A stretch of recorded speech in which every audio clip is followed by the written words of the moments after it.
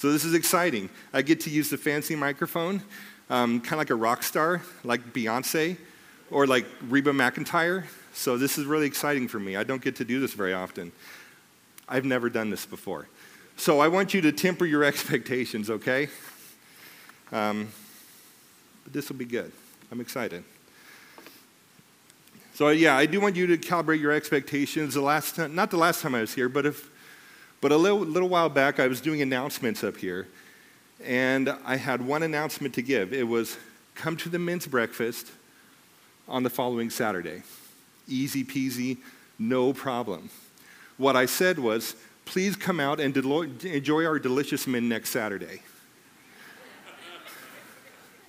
So my lovely wife, Michelle, is back there kind of having a minor heart attack right now because she doesn't know what I'm going to say. Neither do I, but that's okay. I have a script here. As long as I stick to the script, it's been looked over by several different people, so everything should be okay. I will admit, right now, all the Bible references that you will see on the screen will be in NIV because I am NIV positive.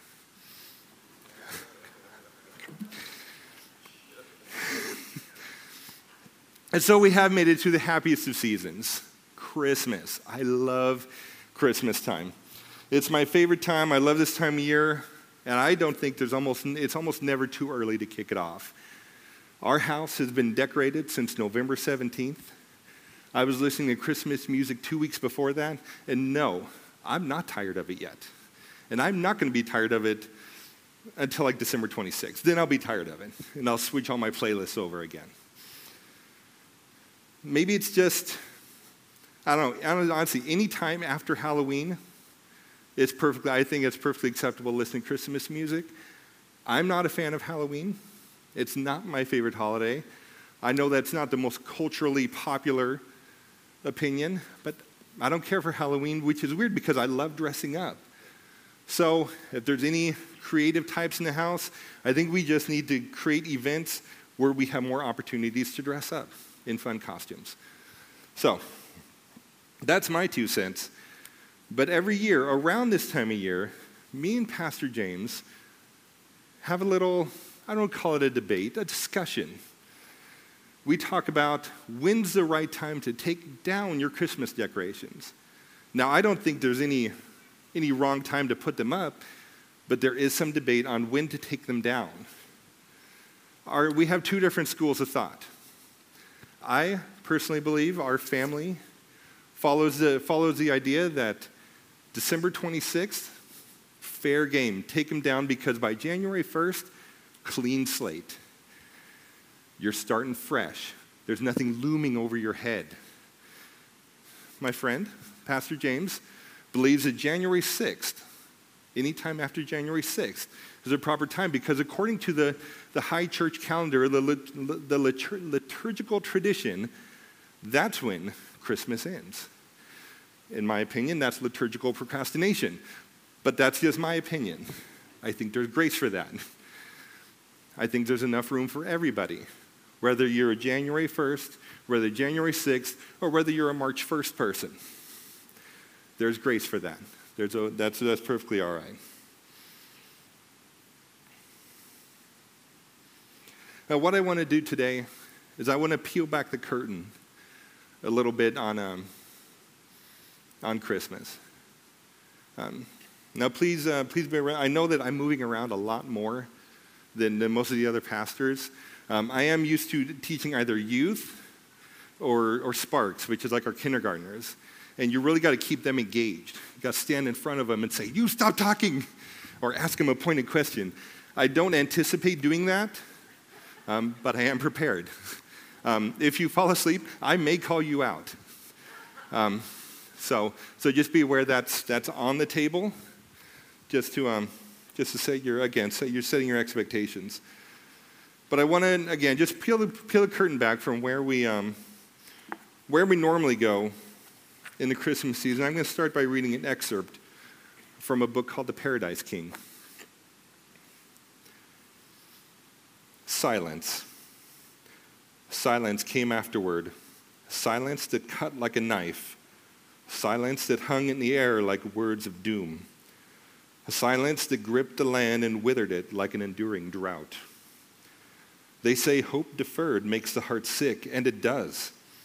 But this, the intertestamental period, is something worse than hope deferred.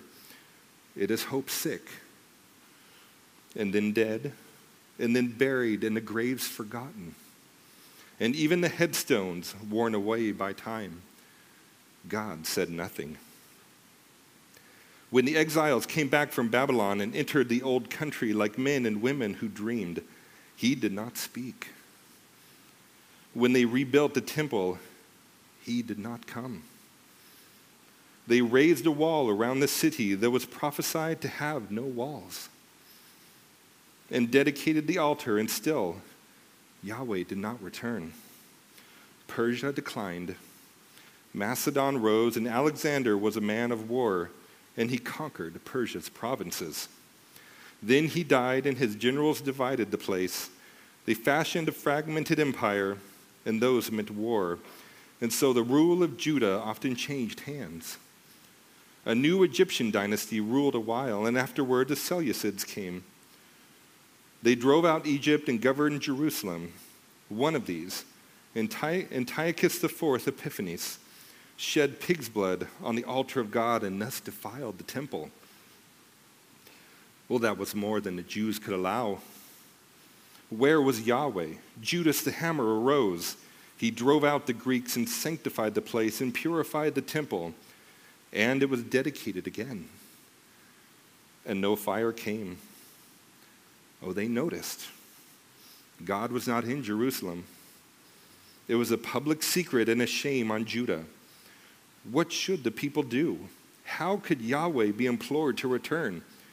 The priestly caste divided, the region's rivalries intensified, and then Rome came and trampled the people like a beast from an apocalypse. It murdered many, and it brooked no arguments. Where was God? Where? And in the shadow of Jerusalem, young Jewish youths grew up with mothers who told them one day God's anointed will come. And by the time they were teens, they were sure he would not. Many grew sick of watching the desert, sick of reading the old scrolls. Time passed, and God did not appear. And then suddenly, something occurred. It was like a lost father's letter arriving in the mail. It was like a legend walking out of an old story, speaking the old language and dressed in colors long since forgotten. He came. He came. Those two words sent ripples throughout the universe and changed the course of humanity for all time. But it didn't just change humanity. The unseen world, the place where angels and demons battle and where kingdom-shaping forces move behind the scenes, were shaken. C.S. Lewis, in Mere Christianity, said, "Enemy-occupied territory. That is what this world is. Christianity is the story of how the rightful king has landed. You might say landed in disguise, and is calling us all to take part in a great campaign of sabotage.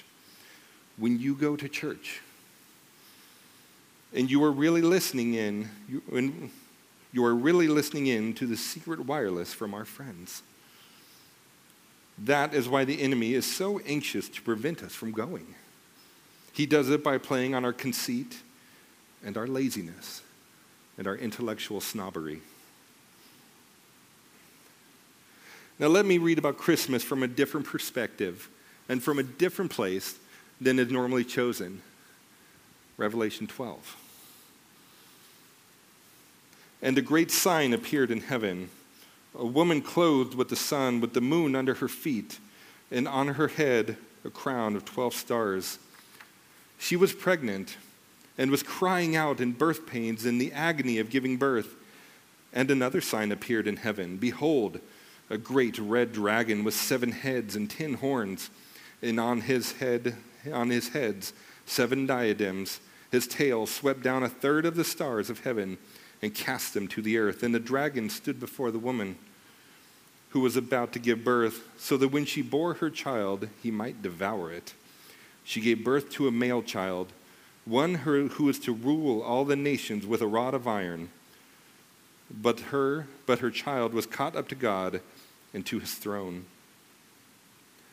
Now this is a broad sweep of history, and it begins at a time before time was counted and well before the earth was created.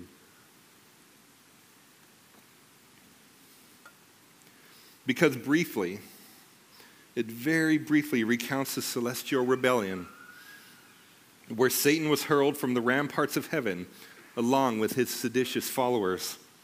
And it mentions it in a way that is short on details and just tells us, this is the thing that happened, but don't dwell on it. Because what followed in that brief passage right there is a speed read through history where Satan tried again and again to short-circuit God's plan. God's plan to redeem a fallen mankind, which culminated at the perfect moment in history for the prophesied Son of Man to appear. But if you think that our enemy, the accuser, that same great red dragon from Revelation, gave up trying to destroy God's people after Jesus came and purchased our salvation through his life and death and life again, then I'm afraid history has a lot to say, because Satan did not stop trying to destroy. From Rome to Hitler, all the way to today's headlines, the people of Israel are under a kind of hatred that seems almost unhinged. Until we remember that there is a being of immense power that is filled with rage and is capable of great harm until the time comes that he is judged once and for all. But who is this dragon bent on destruction? Well, first let's go over who it's not. It's not the other people. It's not those people. It's not them. It's not Democrats. It's not ultra-MAGA followers. It's not woke activists. It's not Muslims. And it's not even vegetarians. I'd love vegetarians on the side. Sorry. Ephesians 6:12 says, our struggle is not against flesh and blood, but against the rulers, against the authorities, against the powers of this dark world, and against the spiritual forces of evil in the heavenly realms. Now, of course, we need to oppose evil where we see it. But in our hearts, we are not allowed to come to see the person as the true enemy, because there is a much greater evil pulling the strings behind the scenes. G.K. Chesterton wrote that the true soldier fights not because he hates what is in front of him, but because he loves what is behind him. When God humbled himself and came down in that small Middle Eastern village as a helpless baby, it was not because he hated the devil. It was because he loved each and every one of us. The point of the Christian life is not to search out evil and expose it, because the fight is not the point. The central theme of the Bible is God chasing down his beloved, despite the open rebellion and desertion of that same beloved. There's no better example of that than the person of Jesus. Because he was born in the most humble of circumstances and grew up in what had to be challenging times, until he burst forth onto the scene and let his intentions be known to all what he was there to do. Jesus was very deliberate when he chose Isaiah 61 as the kickoff passage for his public ministry. From Luke 4, verses 18 and 19, Jesus' public ministry was kicked off quoting from Isaiah, "The Spirit of the Lord is on me, because he has anointed me to proclaim good news to the poor. He has sent me to proclaim freedom for the prisoners and recovery of sight for the blind, to set the oppressed free, and to proclaim the year of our Lord's favor. Jesus choosing this verse was a declaration of war against darkness itself. Just look at the verse itself. Just look at the verse. Freedom for the prisoners means that there are those that are in prison that need to be freed. And to the oppressed, to set the oppressed free, Jesus is acknowledging that there are those under the darkest oppression that need to be set free. And if you swing over to Isaiah 61 really quick, this is one of those moments where punctuation matters. Because when Jesus says to proclaim the year of our Lord's favor, it's a period at the end of that sentence. But in Isaiah, there's a comma after that. That's important because in Isaiah 61, it goes on to proclaim the year of our Lord's favor, comma, and the day of vengeance of our God, to comfort all who mourn. Now, Jesus put a period at the end of that because when Jesus came the first time, it wasn't to bring the vengeance. It was to proclaim the year of our Lord's favor. Now, the vengeance, it's coming. Not when Jesus came the first time, but when Jesus comes the second time, that's when he's bringing the vengeance. Don't be lulled to sleep, as recorded in 2 Peter 3:9. It says, the Lord is not slow in keeping his promise, as some understand slowness. Instead, he is patient with you, not wanting anyone to perish, but everyone to come to repentance. But back to the story behind the story of Christmas. The world is a love story that's set in a world at war, and your heart is the prize. Proverbs 4:23 says, above all else, guard your heart, for everything you do flows from it. Your heart is the greatest prize of all, and Satan knows it. He knows that if he can get you to lose heart, then he knows that he can hurt the heart of God. The enemy knows that he cannot touch God himself. But as any parent knows, anybody who's loved someone knows, as anybody who's had a child in pain knows, how you really hurt a parent is to hurt their kids. Satan knows he can't attack God, but he can hurt his children, and that will hurt the heart of God.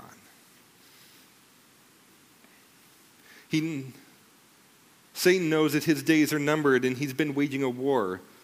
He's been waging a scorched earth campaign against the human heart for centuries as an act of desperate revenge for losing his place in heaven. But here's where I say something really controversial, so this is where I need a little audience interaction. That you're going to gasp soon, because I'm going to say something so shocking. If any of you are carrying vegetables to throw at me, this may be the moment for it. There are more verses in John chapter 3 than just John 3:16. I mean, everybody knew that, right? I mean, that shouldn't be shocking, but it seems like we only lock in on John 3:16. But before that, John 3, verses 5 through 8, Jesus answered, very truly I tell you, no one can enter the kingdom of God unless they are born of water and the Spirit. Flesh gives birth to flesh, but the Spirit gives birth to spirit. You should not be surprised at my saying, you must be born again. The wind blows wherever it pleases. You hear its sound, but you cannot tell where it comes from or where it is going. So it is with everyone born of the Spirit. Now, I did mention John 3:16, and this is, again, another audience interaction moment, but for real this time. John 3:16. How many of you know it? Just a quick show of hands. Okay, enough of you to get a quorum. Whatever language, whatever version, could we just say John 3:16? I mean, how amazing is that? To just a group of just random people that happen to know a 2,000-year-old verse, can quote it from memory. Most people don't have things memorized, but John 3:16 is. So, for God so loved the world that whosoever believes in him should not perish, everlasting life. I just think that's cool. The fact that we're all here and so many people know that. I just love that. All right, and we're back because we're all born of water. That's just natural childbirth. If you're here, you were born. Whether you want it to be or not is irrelevant. If you're here, you were born. So we can just knock that one right off the list. But we're not all born of the Spirit. Not all humans that are walking around today have been born of the Spirit. But those who are born of the Spirit, well, they're special. They're unique. Because they're amphibians. They're amphibians in this world. Because while we live and move and have our being, as Paul quoted one of the ancient poets, we also breathe the air of heaven itself as we give ourselves to the leading of the Spirit. Just like we read in John, the wind blows where it wants to, and we don't know where it came from or where it's going, but we know that it's always at work. Because the Bible is full of examples of God coming through for his people in ways that often defy human wisdom. Example after example of God telling people, wait for it. And boom, the Red Sea parts after God karate chops the water, as my friend Bernard described it. Sending in a non-battle-hardened shepherd boy to knock down the Philistine giant, that's a terrible plan. But bang, the giant fell down. Now, I don't believe the Bible would be filled with stories of God coming through for his beloved if they were the exception rather than what should be expected. Because the wind of the Spirit blows where it will, and it moves through the hearts of those who have given their lives to the one who loves them most. So my beloved amphibians, you dear spiritual salamanders, who live in both this world and the one to come, you are waging a war. But it is not a war that we meet violence with more violence. We're called to sound, act, and live differently than the world we live in because we are motivated by the world that we are not yet in. So every act of kindness, every act of forgiveness, mercy, and sacrifice that you give to someone is a direct assault against the gates of hell itself. But make no mistake, your assaults will not remain unanswered. Because there's a reason why Ephesians 6, verses 10 through 11 was written, which says, finally, be strong in the Lord, and in his mighty power put on the full armor of God, so that you can take your stand against the devil's schemes. You need armor because you're in a fight. And it's a fight that is both already won and one that we are still fighting. It's a fight that's had a lot of casualties. Many seem to be missing in action, and some think that as long as we're nice to everybody, everything will be just fine. But that's not true. Because if you're a believer in Christ, then you are in the fight whether you want to be or not.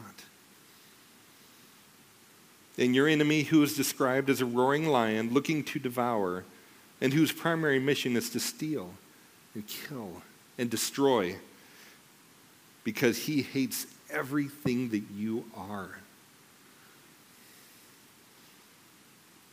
You cannot convince me that there's not a well-coordinated effort to destroy hope and make us mistrust the heart of the Father. Everyone in this room has experienced more than their share of heartache, and it is an ache that we were not designed for, and that it was not part of God's original design in Eden. Because we still carry echoes of what our first parents remember as they walked in the garden. But as soon as Satan had the ear of Eve, and Adam willingly took a bite of that forbidden fruit, the fight was on. But take heart, because we are not, nor will we ever be alone in the fight. Because way back at the front of the Bible, in Exodus 15, this was written, "The Lord is my strength and my defense. He has become my salvation. He is my God, and I will praise him. My father's God, and I will exalt him. Yahweh is a warrior. Yahweh is his name." This war was not kicked off with a shot heard around the world, nor was it awaking the sleeping giant. The beginning of the end for darkness happened in a quiet corner of a tiny village in the most unlikely places with the cry of a newborn. And despite all the efforts throughout history to silence that child as he grew into the man to fulfill his mission to set the captives free, the enemy knew that he'd lost. Now something a little more traditional place, Isaiah 53, where we pull a lot of the Bible verses, a lot of the prophetic Christmas story comes from. I flipped through it and I thought, you know what, if I just grab like this verse and that'll be really nice. And then I read through it, and then I read through it again, and I realized I can't just pick one verse out of this. So because I have the fancy microphone, I'm going to read Isaiah 53. So before we get started, I just want to, on Isaiah 53, there's been a lot of talk about pronouns and all that in the news. God loves pronouns. I want you to focus on the pronouns here in Isaiah 53, because they're really important. For some reason, they really struck me this time. So, Isaiah 53. Who has believed our message, and to whom has the arm of the Lord been revealed? He grew up before him like a tender shoot, and like a root out of dry ground. He had no beauty or majesty to attract us to him, nothing in his appearance that we should desire him. He was despised and rejected by mankind, a man of suffering and familiar with pain. Like one from whom people hide their faces, he was despised, and we held him in low esteem.